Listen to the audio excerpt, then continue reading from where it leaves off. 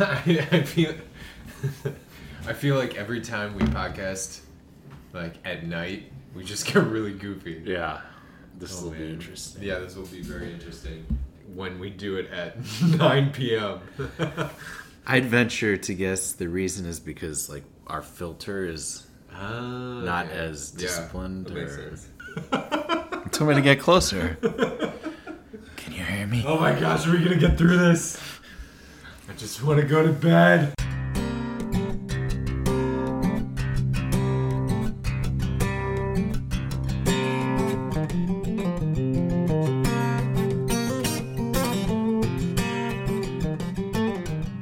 Okay, so let's start chatting. Let's do it. So we thought this evening, in this very late hour, It's not evening, it's night. we thought we would talk about our homilies today.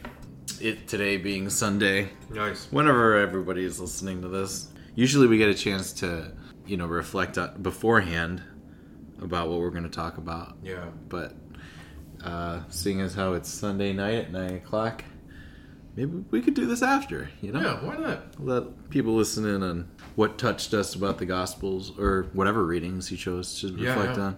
Mm-hmm. So You want to go first? Or... I'm kind of interested to hear what you had to say. Yeah. It was very simple. It was kind of a simple homily just about transformation. Why I preached on this is because it's very near and dear to my heart, because this is the first ever homily that I remember hearing. Okay. So, okay. I don't remember the first homily that I ever remember. Well, because hearing. you only remember a few. That's what I'm saying. Like, can you count on one hand how many homilies you actually remember? Oh, not all of them, No. obviously. Like, there's something about the homily where it is... This is one of the reasons why the homily is, like, the least important part of the Mass. Well, they say that what do people want in a Mass is, like, good music and good homilies, right? Yeah. And I think the people of God deserve that. But what I'm saying is, like, when it really comes down to it, we really don't remember homilies, except for a few that the Holy Spirit really wants to, like, place into our hearts. Okay, so this was the first homily... This was the first homily ever. When I was in college, I went on a pilgrimage on the footsteps of St. Benedict around Italy. I went with a Benedictine monk who I knew and a few other college students. And so we went in the footsteps of St. Benedict and we went to a place called Monte Cassino, which is this huge, beautiful monastery on top of a mountain. And we were in this little cave underneath the altar, where there was a little altar and where St. Benedict is buried. Okay. So I will always remember this, that I was just in the right place at the right time. The Holy Spirit really wanted me to remember this. And the priest, the monk, gave a very brief homily about the fishes and the loaves, the transformation of the multiplication of the loaves and the fishes to 5,000 plus people. It was very simple. He talked about the fact that we never have to be afraid of doing good for the Lord. We never have to be afraid of serving Him and loving Him, even if it's so minimal and little. Like, we want to do the best for the Lord, and a lot of the times we won't go to the Lord and serve Him because we're not at our best.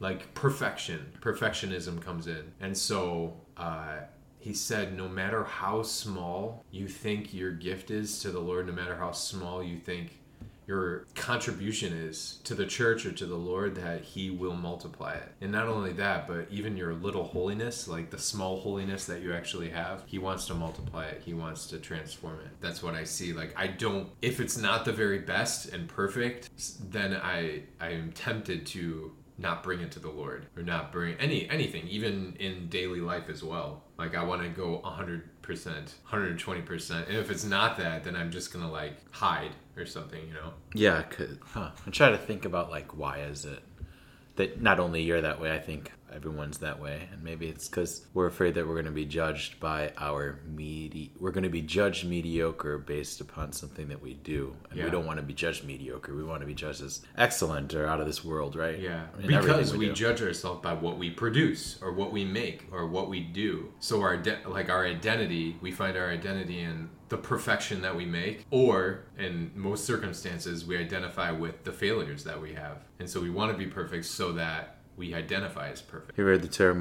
don't let perfection be the enemy of the good. Yeah. It's sort of relevant. It's funny because I kind of preached about something very similar. Oh. I don't know if it was my main point. I would say I had like a lot of different points and sort of like, what's the word? Kind of all over the place, scattered. But that was one of them. Okay, that's awesome. And the whole point was like, give God your measly best. I used that Brene Brown thing about always feeling like just operating in life out of a place of scarcity. Yeah. Like you wake up in the morning and the first thought that you have is like, man, I didn't get enough sleep. And then throughout the day you think to yourself, I'm not smart enough, or I didn't do that thing good enough, or that joke wasn't funny enough, or I could have done better. And then when you go to bed at night, you're like, I didn't do enough. Which ends up inevitably, like at the end of the night, wanting to fix that. So that's why like people stay up late at night, I think. Yeah, absolutely. Not wanting the day to end. It's a huge temptation for all of us. Like, okay, finally I have my me time. Yeah. And now I can like do what I want, which basically equates to now I can watch shows in bed, or I can watch YouTube videos in bed. In hopes that they make you feel like... And then you're fulfilled, and then you can go entertained to bed. enough, maybe. Yeah. That's the feeling of the disciples with Jesus in the Gospel of Matthew today. There's this huge crowd, and the disciples are like, let's send these people away so they can get something to eat. And Jesus is like, you don't have to do that. Give them some food yourselves. And then they're like, we got 5 loaves and 2 fish. And then he says, bring that to me. And so when I said, give God your measly best, I was thinking, give God your measly 5 hours of sleep. Give God your 2 minutes of prayer that you're only able to give him. Give God the conversation you had with that person that, you didn't like, or that tiny smile that you gave them when you wanted to rip their heads off, because that can bear a lot of fruit. A lot of times we want to shield those things from God when, in fact, we already know that he sees it. We're just too embarrassed by it to give it to him. I thought that was one of the points, I think, that we're both trying to make. Yeah, I like that a lot. Can I tell you a secret? Can I reveal something to you? I'm always scared when people tell me secrets. Yeah, no, so this weekend on Saturday, I drove down to Lafayette, Indiana for deacon ordination. A really good friend of mine, his name is Elliot Zach, got ordained to the diaconate. He's an amazing man, prince of a man, like holier than I will ever be. Such a great guy. He got ordained, and then he had his first mass of preaching. It's like the first time that, a deacon, soon to be priest, can preach from the pulpit. And so between the ordination and between his first mass of preaching, there was a little lull in time. And so I was in my car, and I realized that it's 6 p.m. there, which meant it's 5 p.m. here. So guess what I did? Evening prayer? I turned on the live stream of Mary Seat of Wisdom, and I watched your homily. So you knew what I was talking about? Yeah, it was great. But I was like, it was so good, because I'm like in Lafayette, and I'm just rooting you on. I was like, yeah, that was awesome. Yeah, Brene Brown, this is so good. Yes.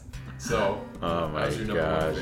I was like, I can't wait to hear Father Derek. Why didn't you tell me when we were podcasting that you did this? Why am I talking? Because it was good. I think people need to hear this. Yeah. Well, thank you, Father Tim. You're very encouraging, very affirming. Seriously. I'll call you whenever I feel like I'm not enough. Tell me I'm enough. All right. Any shout-outs? Well, congrats to Elliot. Yeah. Deacon now. Deacon Elliot Zach. He's not listening to this. Good but man. Yeah, probably not. Maybe our friends here at Mary C can pray for him, that he might have a fruitful please pray for him. Diaconate. Somehow he future priesthood. Somehow he defects from Lafayette and comes to Chicago. That'd be great. Shout out to the Doherty family. They're so good at providing for us. Especially Pat and Joan Doherty, who are longtime listeners of the show. Especially their daughter and now son-in-law, Tim and Claire. It's their first anniversary of their wedding. Several episodes back, we talked about them on the podcast, how their wedding was like evangelized to people, and it was just awesome. So just shout out to all the Dohertys. Thank you for the food. Thank you for the barbecue. It was very tasty. Blueberries. And the flowers. Oh yeah. Don't forget the flowers. Yeah, we put them downstairs underneath the altar for the Lord. Give it to Jesus. Mary Seat Quarantined is a Mary Seat of Wisdom dynamic original podcast.